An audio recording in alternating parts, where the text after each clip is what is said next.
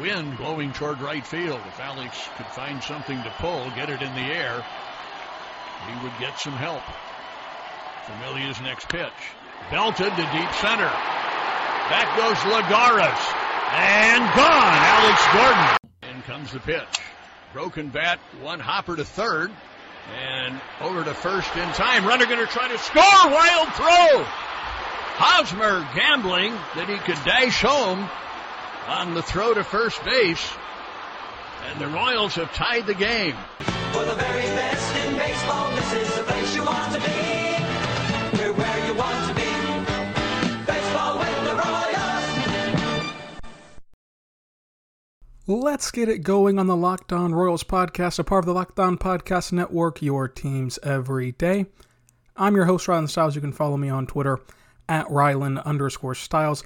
That's at RYLAN_STILAS. And on today's show, we're going to talk about the 2013 Royals and finally complete, or start to complete, the favorite seasons week that's now lasted 2 weeks on the Locked On Royals podcast. Last week, we did the 2015 team, and we plan to do the 2013 and 2014 teams on Wednesday and on Friday.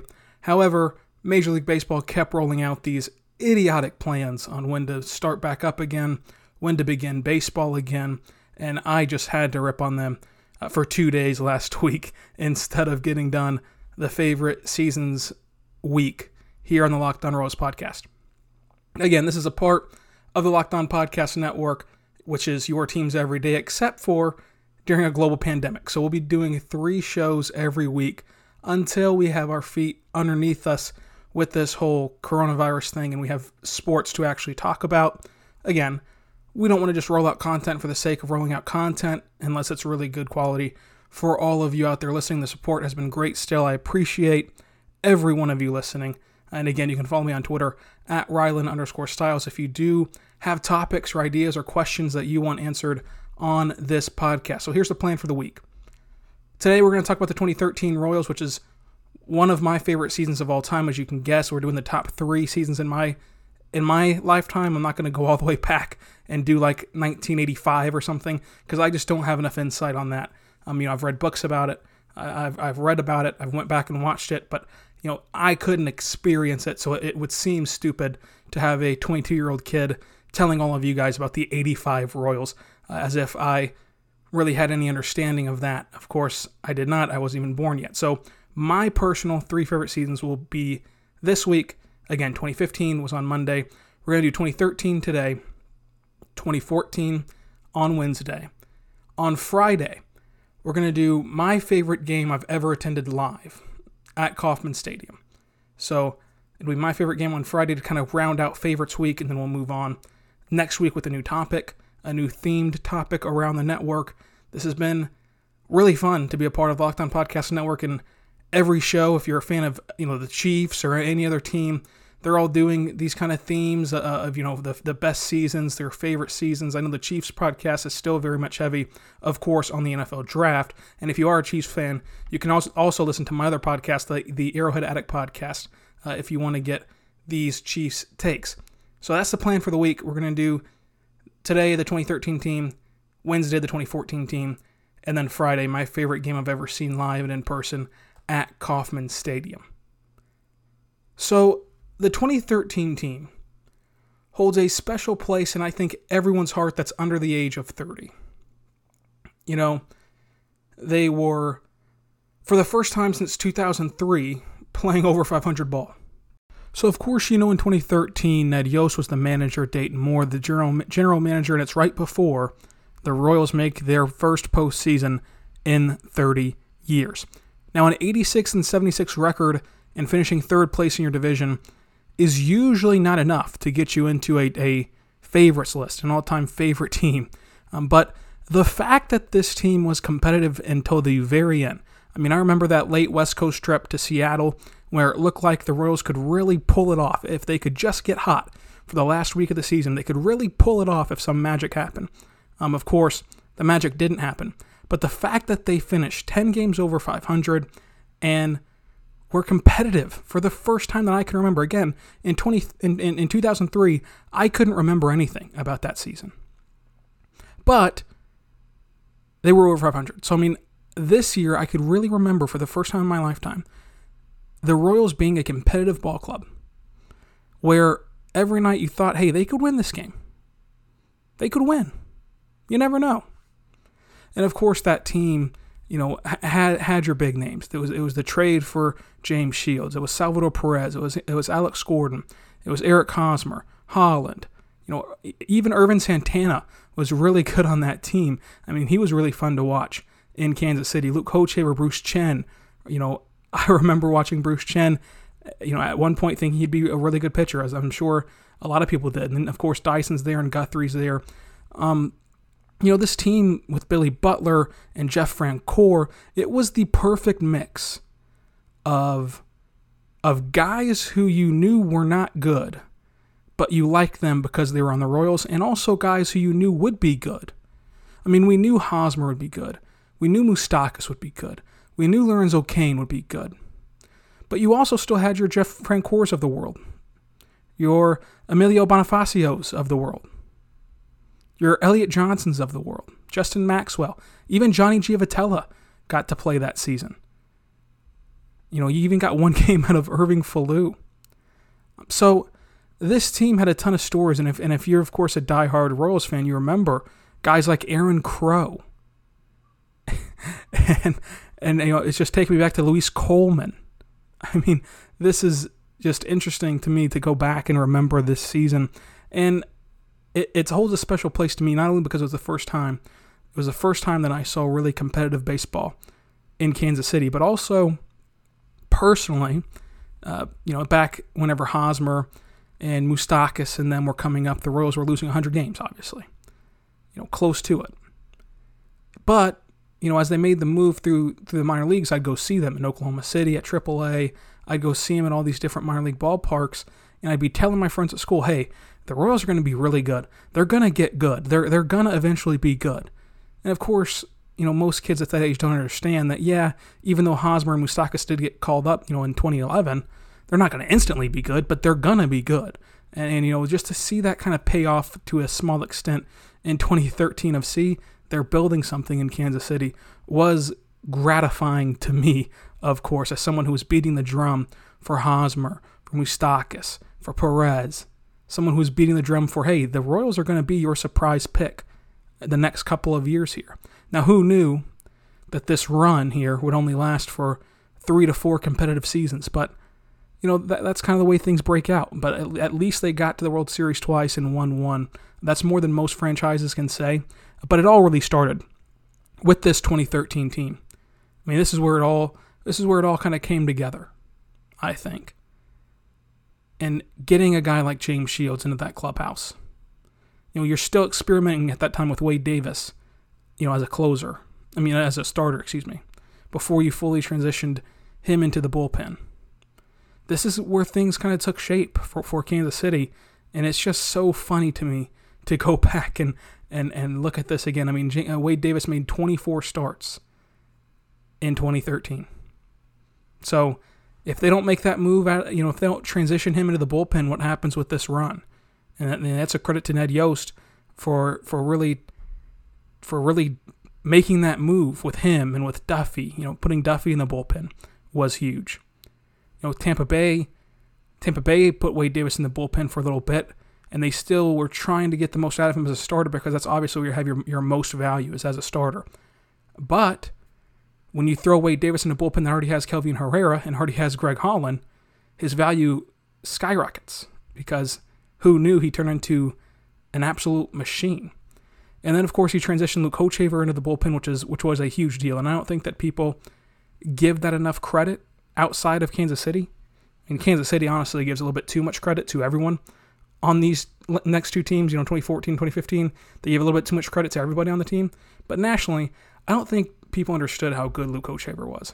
As a fireman, as a guy who could come out in a high leverage situation and get out of it. It was remarkable, especially considering how terrible he was as a starter.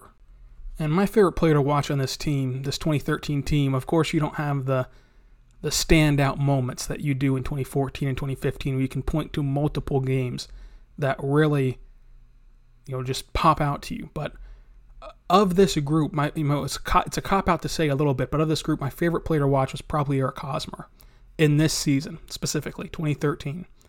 A 300 average, an 801 OPS. He played really good baseball, and again, his glove at first base that year was really good.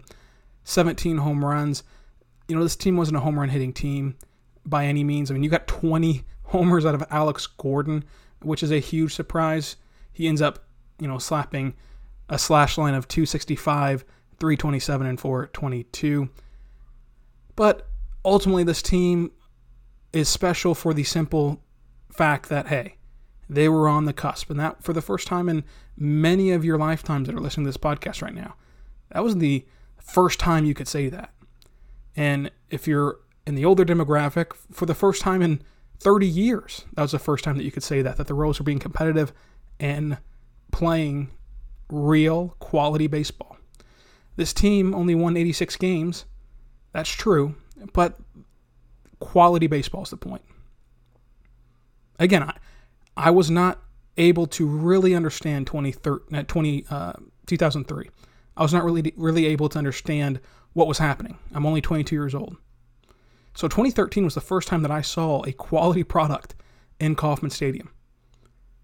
After the break, we're going to talk quickly about Alex Gordon's comments, as he's a part of the MLB PA group that spoke out about the situation in baseball right now and where things are headed. But first, I want to talk about our good friends over at Postmates. From an early morning breakfast burrito to a 12-pack of beer while you're watching the game, sometimes you need things delivered fast, and that's where Postmates comes in. But Postmates does not just deliver burgers and sushi, they make your life easier with grocery deliveries and whatever else you can think of being delivered right to your doorstep, from convenience stores to clothing stores, you name it. So no more trips to the store, no more late night fast food runs, don't even worry about picking up lunch. Just download the Postmates app for iOS or Android, find your favorite places, get anything you want and anything you need delivered within the hour. For a limited time, Postmates is giving our listeners $100 of free delivery credits for the first 7 days on the app. To start your free deliveries, download the app and use code LOCKEDON. That's code LOCKEDON for $100. $100 of free delivery credit with no minimum purchases for your first 7 days after you download the Postmates app. Anything you need, anytime you need it, Postmate it. We'll be back after this on the Locked On Podcast Network, the Locked On Royals podcast. Welcome back to the Locked On Royals podcast, a part of the Locked On Podcast Network, your teams every day. And as I said before the break, I want to talk about Alex Gordon, who is, of course, an MLB PA representative, and he spoke out about the idea that baseball could be done totally in Arizona. Now, this is the first proposal, which came from Jeff Passan of ESPN, not the Bob Nightingale proposal, which, again, neither of those people proposed them. They got sources that told them that baseball was thinking of this. I should be more clear about that. So the first report from Jeff Passan was that every single game will take place in Arizona. And there are so many hurdles that even in a 30-minute long podcast last week, I couldn't get through all of them in that Jeff Passan article of what baseball was leaking out to him. So this is just to reiterate which plan Alex Gordon is speaking of. He's only speaking of the plan that Jeff Passan had, which was totally isolated in Arizona. Bob Nightingale later that week came out with his sources telling him, hey, they might do grapefruit and Cactus League, where the Royals would be in a brand new division. They'd be playing their games in Arizona. They'd be in the Cactus League. They'd win the Cactus League and not the AL, and things like that. So Gordon is strictly speaking on, hey, let's keep everything the same, except for the fact that we're going to play every single game in Arizona. So the schedule stays the same, the divisions stay the same, we can try to play every single game, and we just do it in Arizona with no fans. Just to be clear. Because there was also a third plan, which I didn't even discuss, because it's just so crazy to me that I'm not going to waste my time talking about it, and that's what Tim Kurkjian got told to him. Again, this is no shot at these reporters. Jeff Passan, Bob Nightingale, Tim Kurkjian had no input in this. They're just reporting what they hear. So I'm not saying that Tim Kurkjian is stupid. I'm saying that this idea being leaked to him is stupid. Why would you leak out a plan that has you playing all your games in Japan? It makes no sense. And I've talked about why baseball is stepping in it and just being absolutely stupid by floating out these notions last week, which you can go back and listen to the Wednesday and Friday show to hear all my opinions on that. But as it relates to Kansas City, outfielder Alex Gordon talked to Lynn Worthy of the Kansas City Star in the paper today, and he talked about his opinions on it as a player representative, and basically he supported it. He said that, yeah, we prefer to have things done the right way, but we also want to give back to the country and we want to give back to the people. So if that means playing games with no fans and playing them in Arizona, then so be it. He didn't say anything wrong. He also didn't really say anything at all. Sure, the players want to play. No question. And sure, the owners want them to play.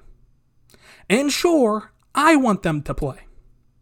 Do you think it's easy hosting a podcast without baseball? Do you think that my life wouldn't be exponentially better with baseball to talk about? And with more people interested in baseball? You think more people wouldn't search out a baseball podcast if there was actual baseball happening? So yeah, we all want baseball to happen, but it's not about what we want. And sure, giving back to the nation would be great, Alex Gordon. Would be great. Because sports has always been there. I talked about this 2 weeks ago. It was there through the World Wars. It was there through 9/11. It was there through Hurricane Katrina. It was there through everything. The floods in Houston. It's always been there. And now it's not. So yeah, the nation would rally around baseball. And it could probably get some more fans interested in them if they were the only sport on. But the plan isn't realistic. And outside of having to quarantine every single player on the 40-man roster, maybe even some more players than that, every single coach, every single GM, every single broadcaster, every single broadcast crew, every single umpiring crew, having to play the games between 9 a.m. and 11 a.m., and then play the night games, and then play a couple day games inside Chase Field with the air conditioning on in the dome, because in July you can't play outside in Arizona. You just can't. It all boils down to the isolation part of this. Again, first of all, do you trust every single person? Every single one of them. From the broadcast crew, to the broadcasters, to the media members, the players, to the players who maybe aren't getting playing time at all.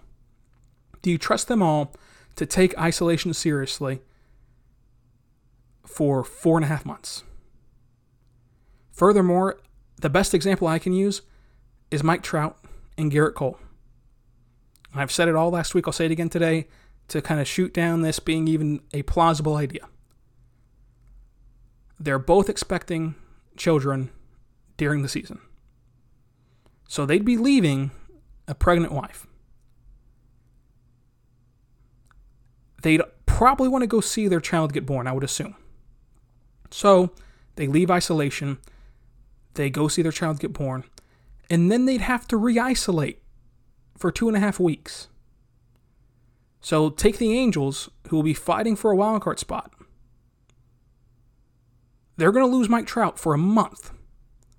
Simply because he did what he had to do as a father and as a man and what he wanted to do, which is his right. And I would be upset with Mike Trout if he elected not to go see the birth of his child in favor of staying quarantined. That would make me not be a fan of his. So he's going to go see it. He's going to go see the birth, and he should. So the Angels just miss out on the best player in baseball for a month. That's part of why this plan makes no sense. And you're going to take away all these people from their families for 4.5 months. It just does not make sense to me. I get it. Alex Gordon wants to be positive.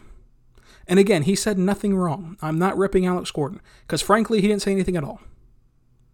He said we want to play, and maybe it could work. Yeah, maybe it could work.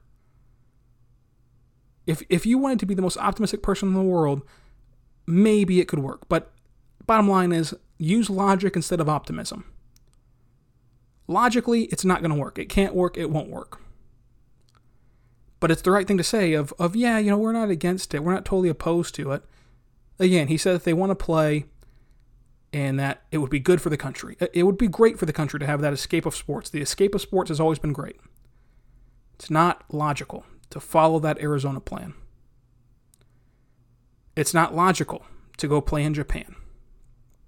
It's not logical to do the Grapefruit and Cactus League. We just had a tainted champion in 2017. We had a tainted champion in 2018. We had the steroid era. Do you really want another asterisk? Do you really want another footnote? I love baseball. Everyone listening to this podcast right now loves baseball. It is impossible for you to be listening in 21 minutes to a baseball podcast with no baseball if you don't love baseball. But at some point, it's no longer just give me something. It's no longer baseball at some point. Implementing the universal DH, implementing, out of nowhere doing that, and implementing new divisions and doing this and that. That's not baseball. And it's okay if we have to miss a year of baseball. I would rather, as much of a baseball fan as I am, which I love baseball more than I love football, and I host a football podcast as well. I write about football. I love football. But I love baseball more. And it would be okay if we do not have baseball this year.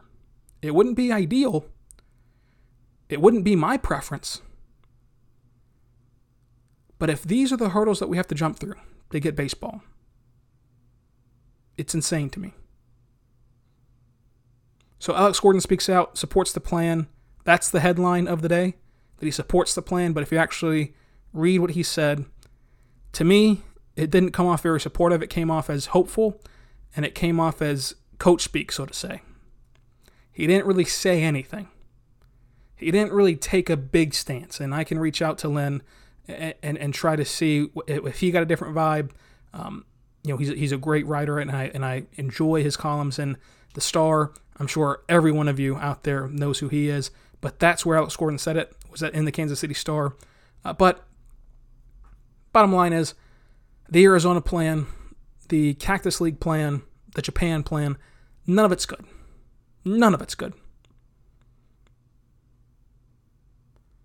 I don't know what they'll fall on, what they'll land on, and what they'll do, but it's getting close to there being no baseball at all this year. One other interesting note before we get out of here. About that Arizona plan that leaked to Jeff Passan. Former Marlins president of operations, David Samson, went on the Dan Le Batard show on Friday, and it was interesting to me that he said that plan wasn't supposed to be leaked to Jeff Passan. That he has people telling him that was not a design leak. For example, the playoff expansion, that got leaked earlier this offseason, with the extra teams, the drafting of the teams on live television, that's a plan leaked. Baseball planned, Rob Manfred planned, hey, float this out there for us, Jeff Passan. Please float this out there. Let's get a gauge on where the fans are at. Let's see if they like this concept. David Samson saying, hey, that was not supposed to get out. Because of the reaction it got, it was not supposed to get out. Because they knew it was a bad plan, but they're just throwing things at the wall and seeing what's plausible and what isn't. And they knew that was not plausible, but it accidentally, somehow, got leaked to Jeff Passan. And again, Jeff Passan is fantastic, and I think that he's the best baseball reporter out there now. I mean, I still love Ken Rosenthal. I still like the greats out there, of course, but I think Jeff Passan is the very best right now, today. So again, that's no shot at Jeff Passan. Jeff Passan is doing his job, and that's why he's the best, because he will run with anything given to him, and he'll find it. He'll go out there and find it. And Ken Rosenthal still finds stories. I mean, as recently as this year. But Jeff Passan seems to have the hookup with a lot more people now than even the great Ken Rosenthal, who's a Hall of Fame level reporter. Shout out to Kansas City legend Jeff Passan. But again, that's no shot at him or Bob Nightingale or Tim Kirchin, who reported these plans. They're not coming up with these plans, and I think that some people get that confused. They're not proposing it. Baseball is. So just insane. The Japan plan, the Cactus League plan, the Arizona plan, just insane. Let me know what you guys think about that on Twitter at Rylan_Stiles. It's at RYLAN_STILES. So on Wednesday, we'll talk about the 2014 Kansas City Royals. We'll be able to go a lot more in depth given the fact that there's just so much to talk about and discuss from that season. Again, this is crazy and unprecedented times right now, and I appreciate everyone sticking with the Locked On Royals podcast and still trying to grow the fastest growing Royals podcast. And once baseball returns, it'll be still the only daily Royals podcast once we get some clarity on the sports world. But I appreciate everyone listening, and we'll be back on Wednesday. Be good and be good to one another.